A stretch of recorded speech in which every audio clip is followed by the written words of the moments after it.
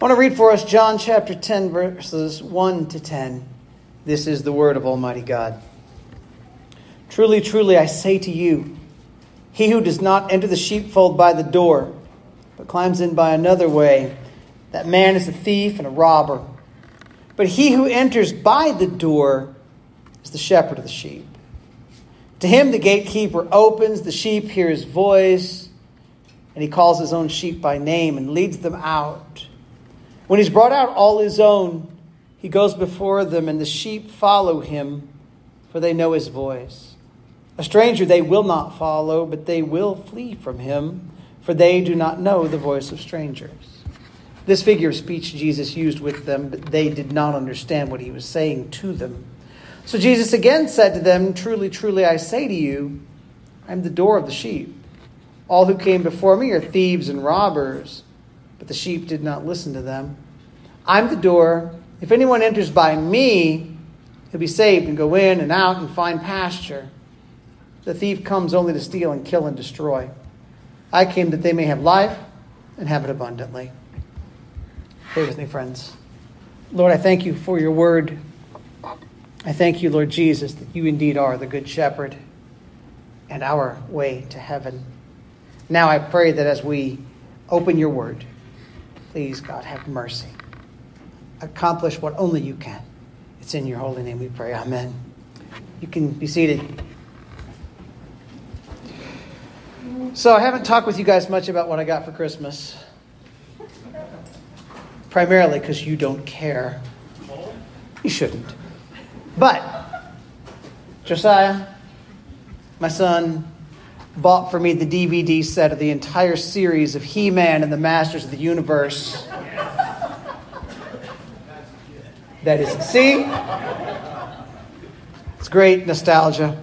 I watched those cartoons after school as a kid. I would take sticks or toy swords and put them down like the back of my t-shirt. And then I'd whip them out and yell, by the power of Grayskull, just like He-Man.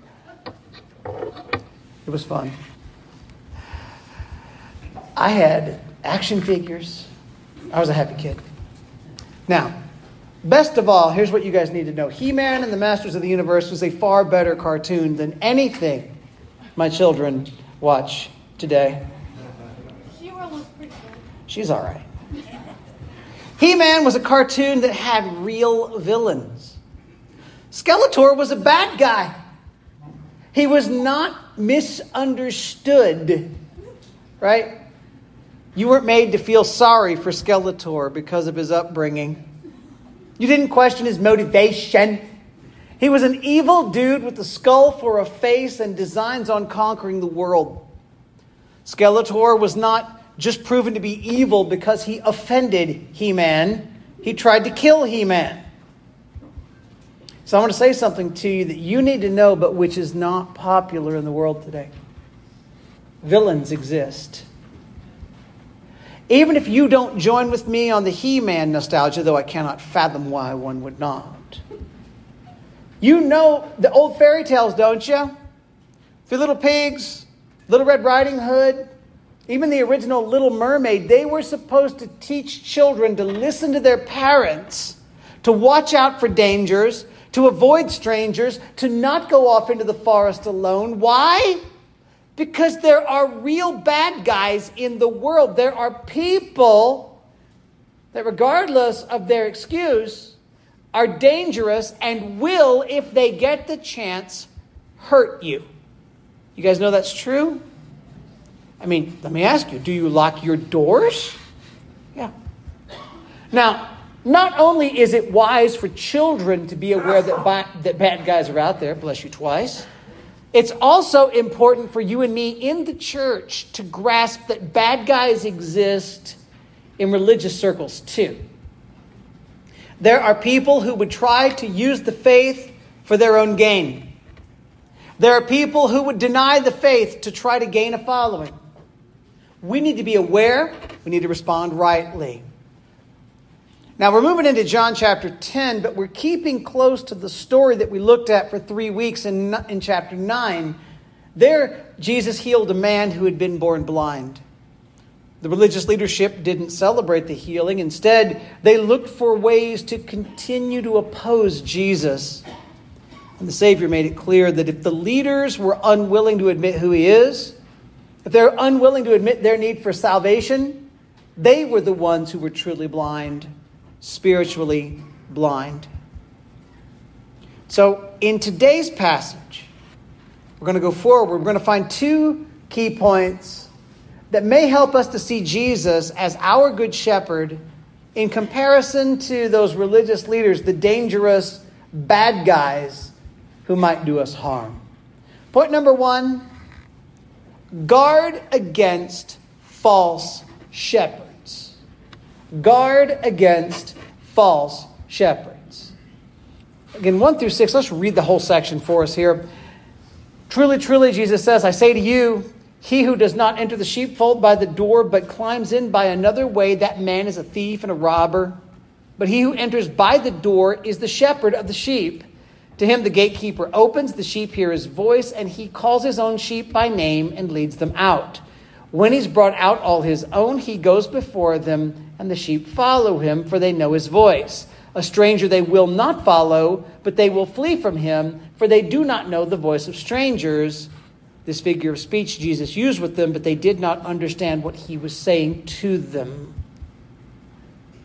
Now, we don't know for sure if this saying of Jesus happens exactly at the same time as what we saw in chapter 9. But the concept of untrustworthy leadership is a theme that is certainly in place in both chapters. Jesus is going to use what John simply calls a figure of speech to talk about dangerous people in positions of power. Now, on the surface, what Jesus says here is not difficult. The Savior wants you to see that he's telling us an important truth. He says, truly, truly, I say to you. And the illustration is going to include a faithful shepherd, false shepherds, sheep, the sheepfold, and the gate. Every bit of this illustration would have been familiar to the people of Jesus' day because they knew about these things. John MacArthur says to us, quote, each village in the sheep herding regions of Palestine had a fold where sheep were kept at night.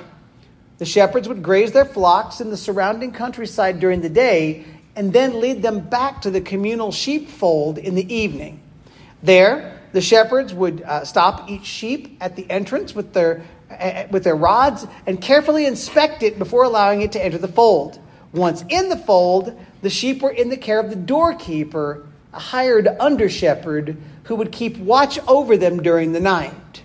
He'd give only the shepherds access to the sheepfold. Therefore, anyone who could not enter by the door into the fold of the sheep, but climbed up some other way, was a thief and a robber.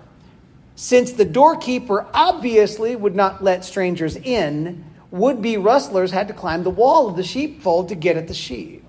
Only the one who entered by the door was a shepherd of the sheep. That's not hard to imagine, is it? And if you keep that picture in mind, you'll have enough info to understand the figure of speech.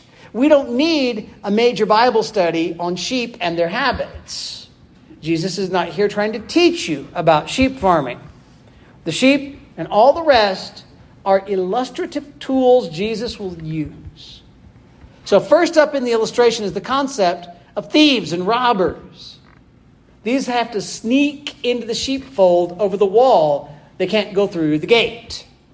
Obviously, if somebody is the proper shepherd for the sheep, he goes through the gate. The under shepherd lets him in, no problem. But just as obviously, if somebody's not willing to use the gate, but slips over the wall of the pen, he's up to no good. Then you get a bit of a focus on the sheep. When the true shepherd calls, the sheep hear his voice. They follow him. They know better than to follow somebody who is not their true shepherd. Verse 6, though, John says, this figure of speech Jesus used with them, but they didn't understand what he was saying to them. Something about Jesus talking about shepherds, sheep, folds should have made sense to the hostile crowd around Jesus, but the people didn't get it. So Jesus is going to have to unpack his illustration, and that's what he does in verses 7 to 18. But before we look at the things Jesus will explain, you and I can learn from this very simple illustration. God has regularly taught his people in the Word with illustrations of shepherds and sheep. All we need to do is follow that pattern of Scripture's teaching, and we're actually going to land on what Jesus was saying. So, when you think about the Bible, and when you think about shepherds and about sheep, where do you most naturally turn? Psalm 23. Anybody else buy that? Psalm 23? The Lord is my shepherd, I shall not want. That's pretty good, right? God is the shepherd of his people. He leads us, cares for us, protects us, comforts us. One day, he'll bring us to dwell with him in total peace and joy forever. It's a good thing. It's a sweet psalm, and it shows it to us. But from time to time in the Old Testament, we see that godly leaders, especially good kings, are spoken of using shepherding language. Numbers 27, 16, and 17, Moses asks God to give Israel a leader to lead them like a faithful shepherd after Moses dies. In 2 Samuel 5, verses 1 and 2, when all of the tribes of Israel came to David, they rejected the house of Saul. They pointed to David as a shepherd over the people. And the promised Messiah, the God-man who will be the king forever, the son of David, he is promised with shepherd language. Isaiah 40, verse 11 says, he will tend his flock like a shepherd. He will gather the lambs in his arms. He will carry them in his bosom and gently lead those that are with young. Micah 5, verses 2 to 4, a very familiar passage, by the way, especially at Christmas time. Listen to this and listen to the shepherd stuff. First it says, but you, O Bethlehem Ephrathah, who are too little to be among the clans of Judah, from you shall come forth from me one who is to be ruler in Israel, whose coming forth is from of old, from ancient days. That's familiar, right? Yes, no? Yes, thank you. I appreciate you jumping in. Therefore, verse 3 says, he shall give them up until the time when she who is in labor has given birth. Then the rest of his brothers shall return to the people of Israel, and he shall stand and shepherd his flock in the strength of the Lord, in the majesty of the name of the Lord his God. And they shall dwell secure, for now he shall be great to the ends of the earth. There's no question that the people listening to Jesus knew that God used shepherd language to point to himself, to point to faithful rulers over Israel, and to point to the coming Messiah. That was just known by people who would have studied, and those people would have studied the Bible. So part of Jesus' figure of speech here in John 10 is him reminding the people that faithfully following the Lord and faithfully following leaders who themselves are following the Lord is a good thing. But part of this figure of speech, the majority of it, is a warning. It's a warning for the people, and it's a rebuke for the religious leaders of Jesus' day, because not all shepherds are good. Sometimes bad guys get into the pen to try to steal or to try to harm the sheep. So would it surprise you to know that God also uses bad shepherd illustrations in the Old Testament besides the good shepherd illustrations? If you look at it, we won't today, the entirety of Ezekiel 34 is an illustration of a shepherd, bad shepherds, and mean sheep in long form. But for a shorter example, let's turn together real quick to Jeremiah 23. I want you to see a bad shepherd illustration in Jeremiah 23.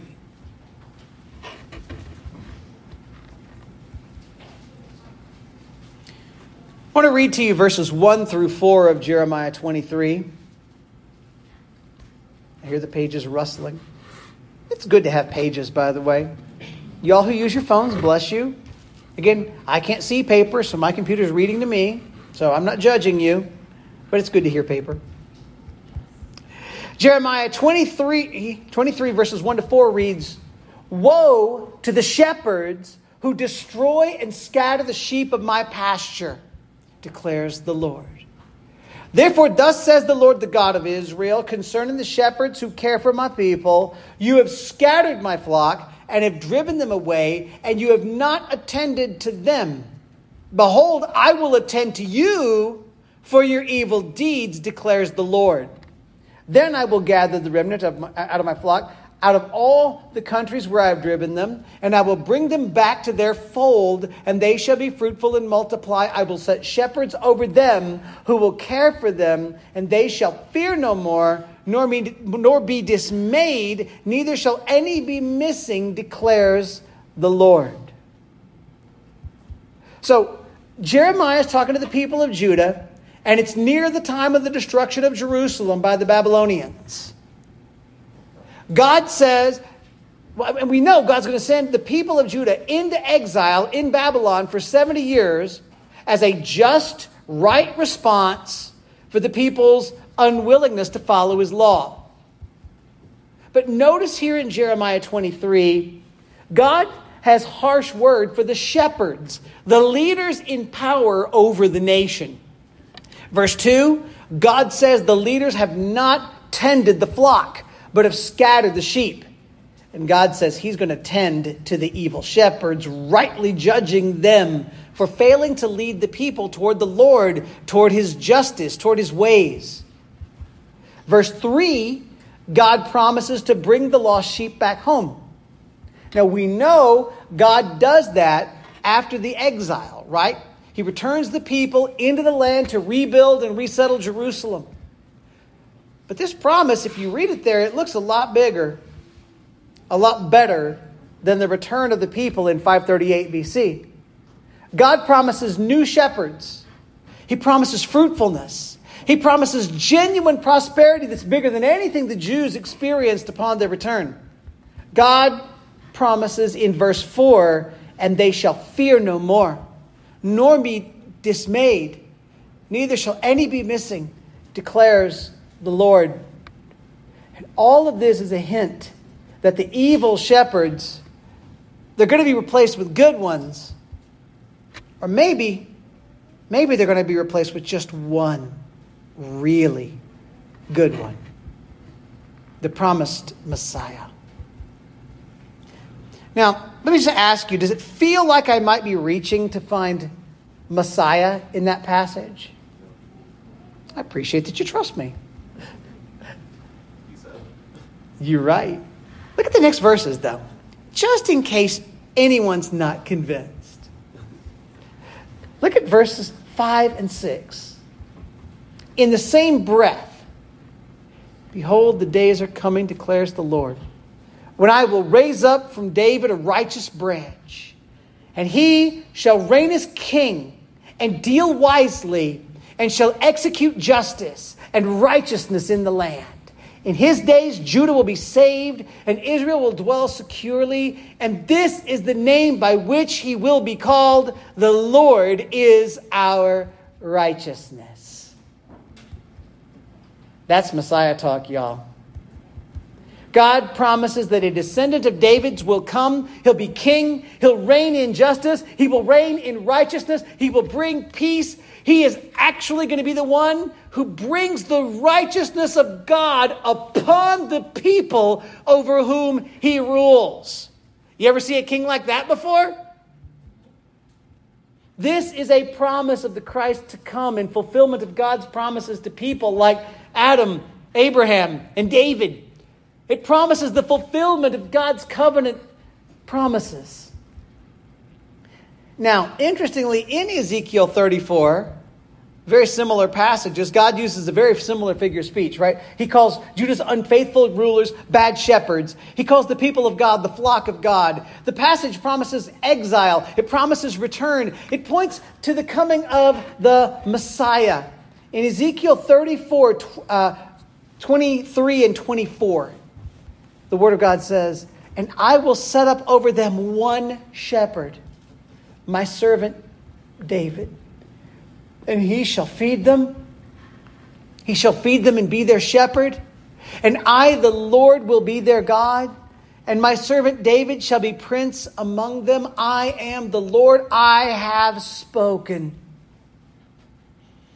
as a tangent, how many growth class Sunday school bells does this ring in your ears? For you who were here, you blessed souls, this sounds like some of that stuff we were just talking about. God promises the people that David will be their shepherd. But if you know your Bible timeline, you know that these words of Ezekiel are written around 400 years after David was dead. God is promising these people that the son of David, the promised king in David's line, he's going to come shepherd the people. There's going to come a time when the bad shepherds no longer have power.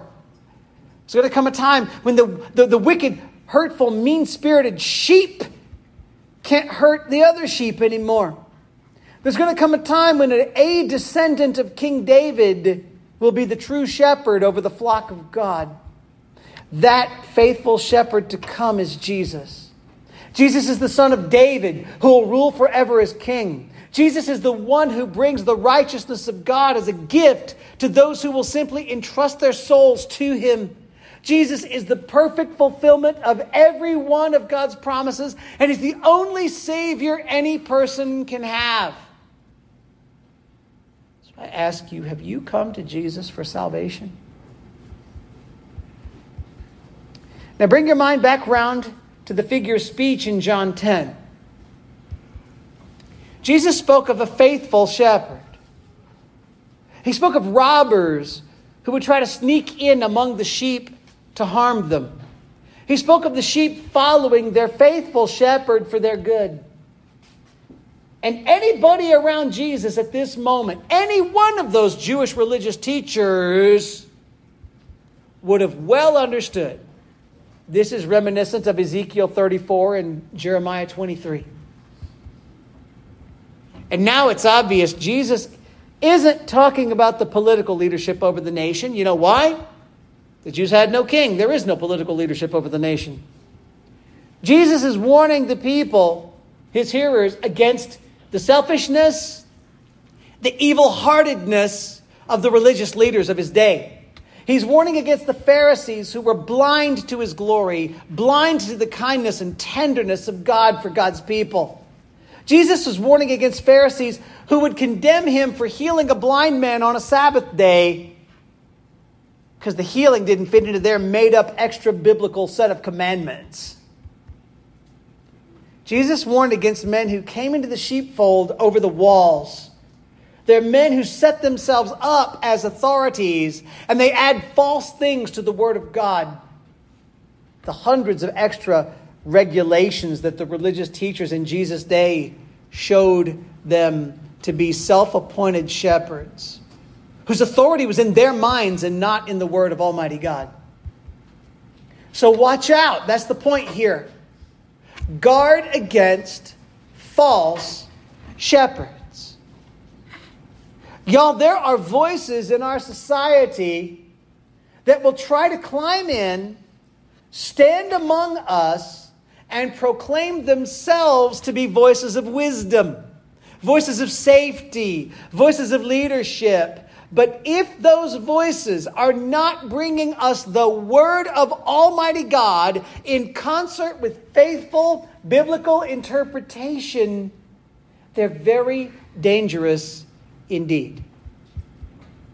So I want to share with you 4 categories of shepherds, leaders maybe, that you might want to watch out for. This is just me trying to bring some application to this section. How about first, the secular expert? Many Christians are powerfully influenced by people who don't know Jesus, but who present themselves as if they are helpful experts. You guys know what I'm talking about? Consider the moralizers on social media. They promote to you the different forms of critical theory, and they act like this is proven, unquestioned fact that society will be improved by if we would adopt. That is not true. Consider those who tell us that an acceptance of homosexuality or an embracing of the abortion culture, that's just settled morality in today's world, and we need to get with the program and get on the right side of history. Consider those who preach to our children that refusing to celebrate anybody's life choice is hateful, violent, and evil, regardless of what the Scripture says about that life choice. How about the secular expert that will tell you that you're not special, you're a thing. You're a collection of random chemicals that have come together over billions and billions and billions of years. Therefore, you have no intrinsic worth. You don't think those expert voices are around you? You don't think they try to lead us? They do. These are dangerous shepherds. They're not authorized by God, and they're sneaking over the wall into the sheep pen to try to lead you astray. Do not let them. With me? Second, how about the false teachers who claim Christ? There's a lot out there, you know, right? There are men and women. Some of them will hold Bibles in their hands. Some of them will hold it up and with a smile say, "This is my Bible. I am what it says I am." They declare themselves to be followers of Jesus, and then they lead people into prosperity theology, liberation theology. Listen, if you see a teacher mishandling, misinterpreting, or intentionally misusing Scripture, watch out. If you see a person telling folks that the Bible is about promoting the good of one ethnicity over the good of other ethnicities, look out. If you see someone telling you that the Bible is about making Christians get rich and live easy lives if they'll just believe hard enough or maybe give enough dollars to their ministry, turn away. If you see a teacher denying the truth of the miracles in the Scripture, beware. If you see a teacher telling Christians to compromise the Word of God for the sake of something like even evangelism, look out. If you see a teacher telling folks that what God said about gender and sexuality was for the first century, but not the 21st century, do not follow. They're false shepherds. Still with me? Third, there are those who would come into the local church and who would immediately seek to influence others in the body without proper authority. You know, one of the reasons that we have church membership and a plurality of elders is so that all who are part of the local church have actually committed themselves to one another's good and have committed themselves to the leadership that the Lord has established. Now understand this. Just because I hold the role of elder doesn't mean that I outrank you as the united body. You as the united body can unelder me in a heartbeat.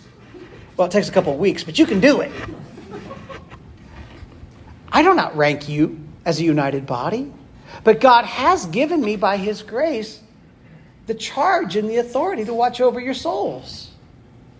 But there are people who would come into a local church and who would seek to immediately be influencers without working with the leadership of that church. Watch out for somebody who would attempt to undermine church leadership. Watch out for somebody who would try to influence people based on their interests, because they can be dangerous. You got somebody that shows up at the church and immediately starts bad-mouthing the church and the leaders. That's not just that may not just be an ugly sheep. That may be a false shepherd. Make sense? Okay, fourth, and this is a little different.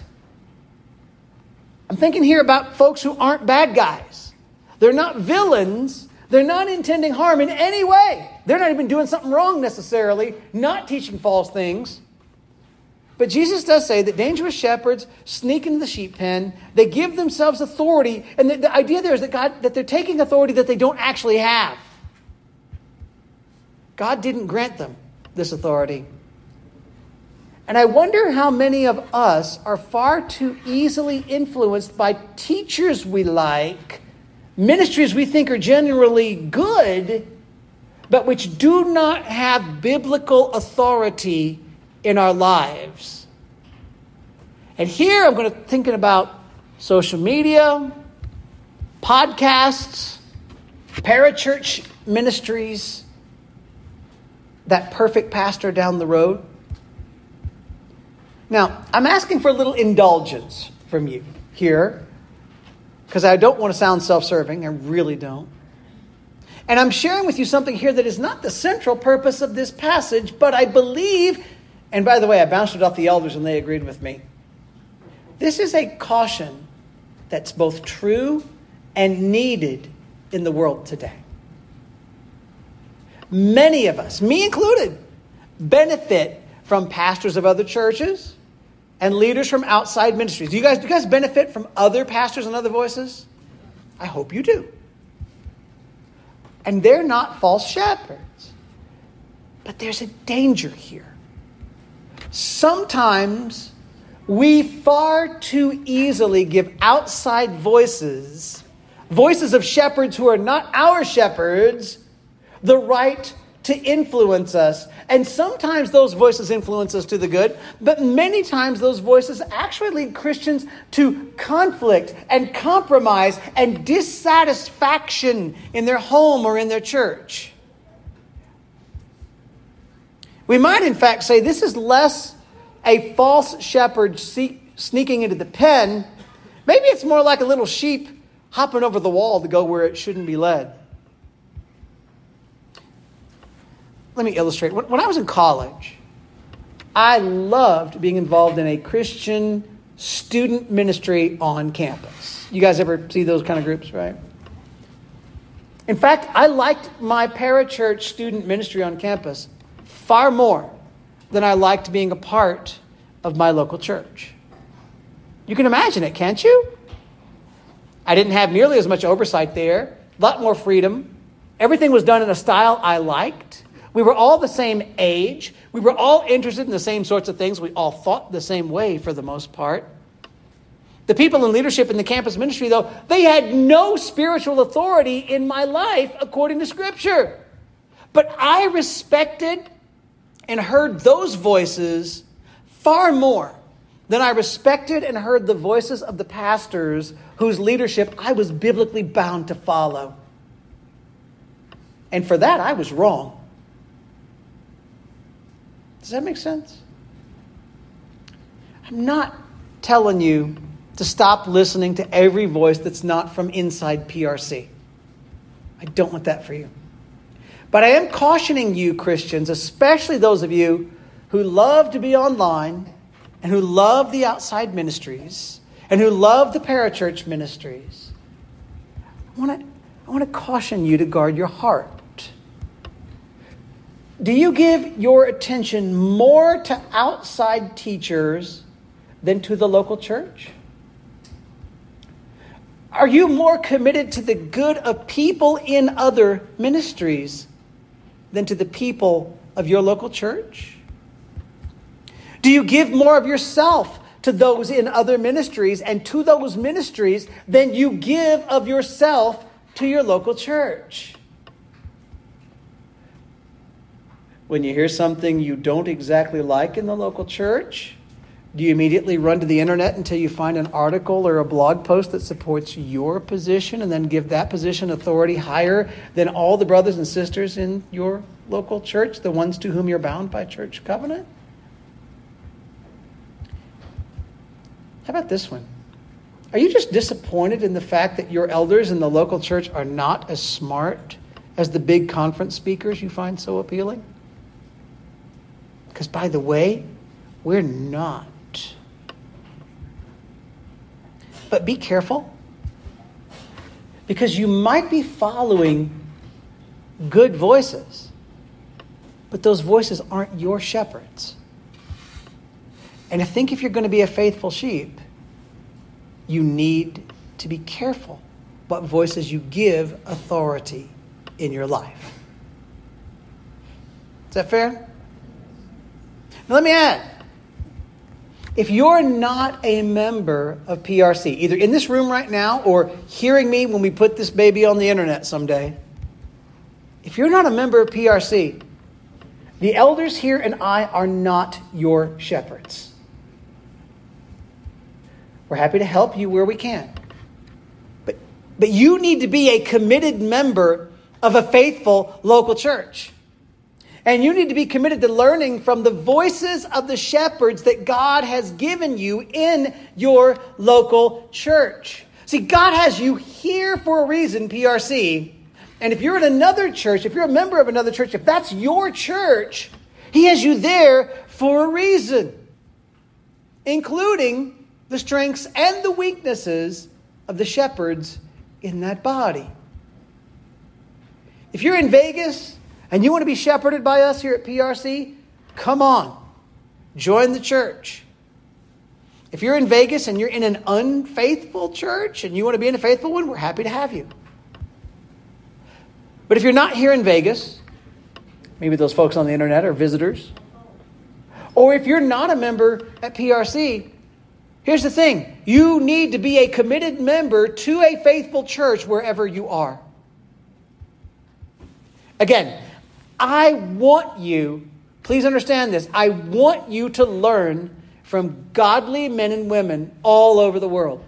I want you to learn from faithful conference speakers and seminary professors and podcasters and bloggers and authors. But if you find yourself more influenced by those folks than by your church elders and your brothers and sisters in Christ here in the church, or if you find yourselves more committed to their ministries than you are to your local church, something is wrong.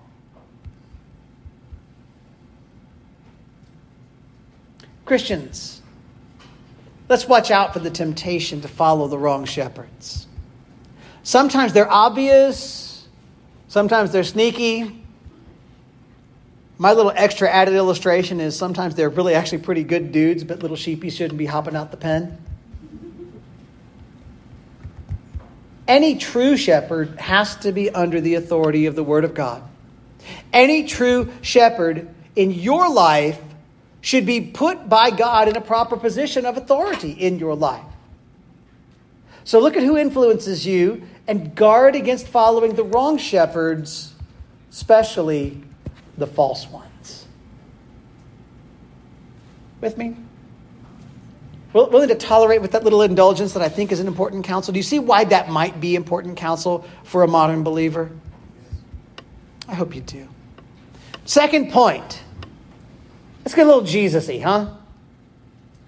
Find life in Jesus alone. Find life in Jesus alone. For those of you who don't know, this is the believe in Jesus point. Just thought you should, I don't want to be sneaky. 7 to 10. So Jesus again said to them, "Truly, truly, I say to you, I'm the door of the sheep. All who came before me are thieves and robbers, but the sheep did not listen to them. I'm the door. If anyone enters by me, he'll be saved and go in and out and find pasture. The thief comes only to steal and kill and destroy. I came that they may have life and have it abundantly." Now, you need to know that this figure of speech of Jesus, this metaphor or whatever, it's a little loosey. At one moment, Jesus is a shepherd. At another moment, he's a door. Which tells you he's using the figure of speech to help you. Don't overinterpret it and don't try to find a meaning for every little piece at every little moment. This is not an allegory. But Jesus shifts the metaphor slightly here. The meaning's still clear. He says, I'm the door of the sheep. And if you want it, what this means is very simple. If you want to get to God, there's only one door you can go through to get there. That door is the Lord Jesus Christ. Simple enough? Other people have come and gone. They've tried to put themselves before Jesus. In that context here in John 10, the Pharisees are teaching other people that Jesus is not from God. They're saying that Jesus is a false and dangerous teacher. They're saying that their teaching is the one that leads to God, not Jesus. But Jesus just tells us, look, those men, be they the Pharisees of his day, be they the false gospel teachers in our day, they are thieves, they are robbers. But those who are the true sheep of Jesus, they're not going to listen to thieves and they're not going to listen to robbers. Part of being a true believer in Jesus, one of the signs that you know Jesus is that you don't allow yourself to be easily led astray from the true gospel. You don't turn away from Jesus and try to affirm some other way for people to be saved. Jesus is clear that those who enter through him as the door, they're saved. They find pasture. Look, for a little sheepy out in the field, there's all kinds of dangers, especially at nighttime. That's why it has to go home. It goes through the gate. It goes back to the pen. And then it's safe from danger. It's safe from harm. And that's physically true for sheep. And that's spiritually true for those who come to God. The only way you can come to God through the person of Jesus Christ. We can find pasture. We can find everything we need for life. We can know that we're under the protection of God himself. Look at verse 10. Here's the ultimate contrast. There are thieves. Why do the thieves come? They want to steal and kill and destroy. They're extreme harms. Those are extreme harms that bad guys want to put on the sheep. But Jesus didn't come here for that purpose. Jesus has come to give us life, abundant life. I like the word abundant. It's a word that means overflowing, more than enough life. Would you like some overflowing, more than enough life? Yeah. Ladies and gentlemen, we all want life. I think we want goodness. I think we want safety from harm. You will not find that spiritual safety, or you will not find that spiritual life in any other person. Our only hope for true life is to find that life in Jesus Christ. And when we find that life, we'll find that Jesus doesn't merely give us life. He gives us life that is abundant, overflowing, more than enough. If you don't know God, if you don't know whether or not you're saved, I invite you just the same way Jesus would invite you.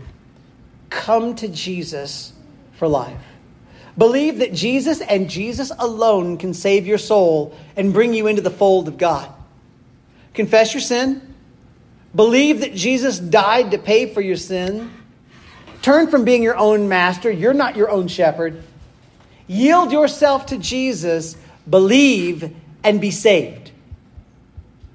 And for you who know Jesus, follow him. Guard against false shepherds. Worship your Savior. Point others toward Jesus, because he's the only way any of them will be saved. Let's pray together.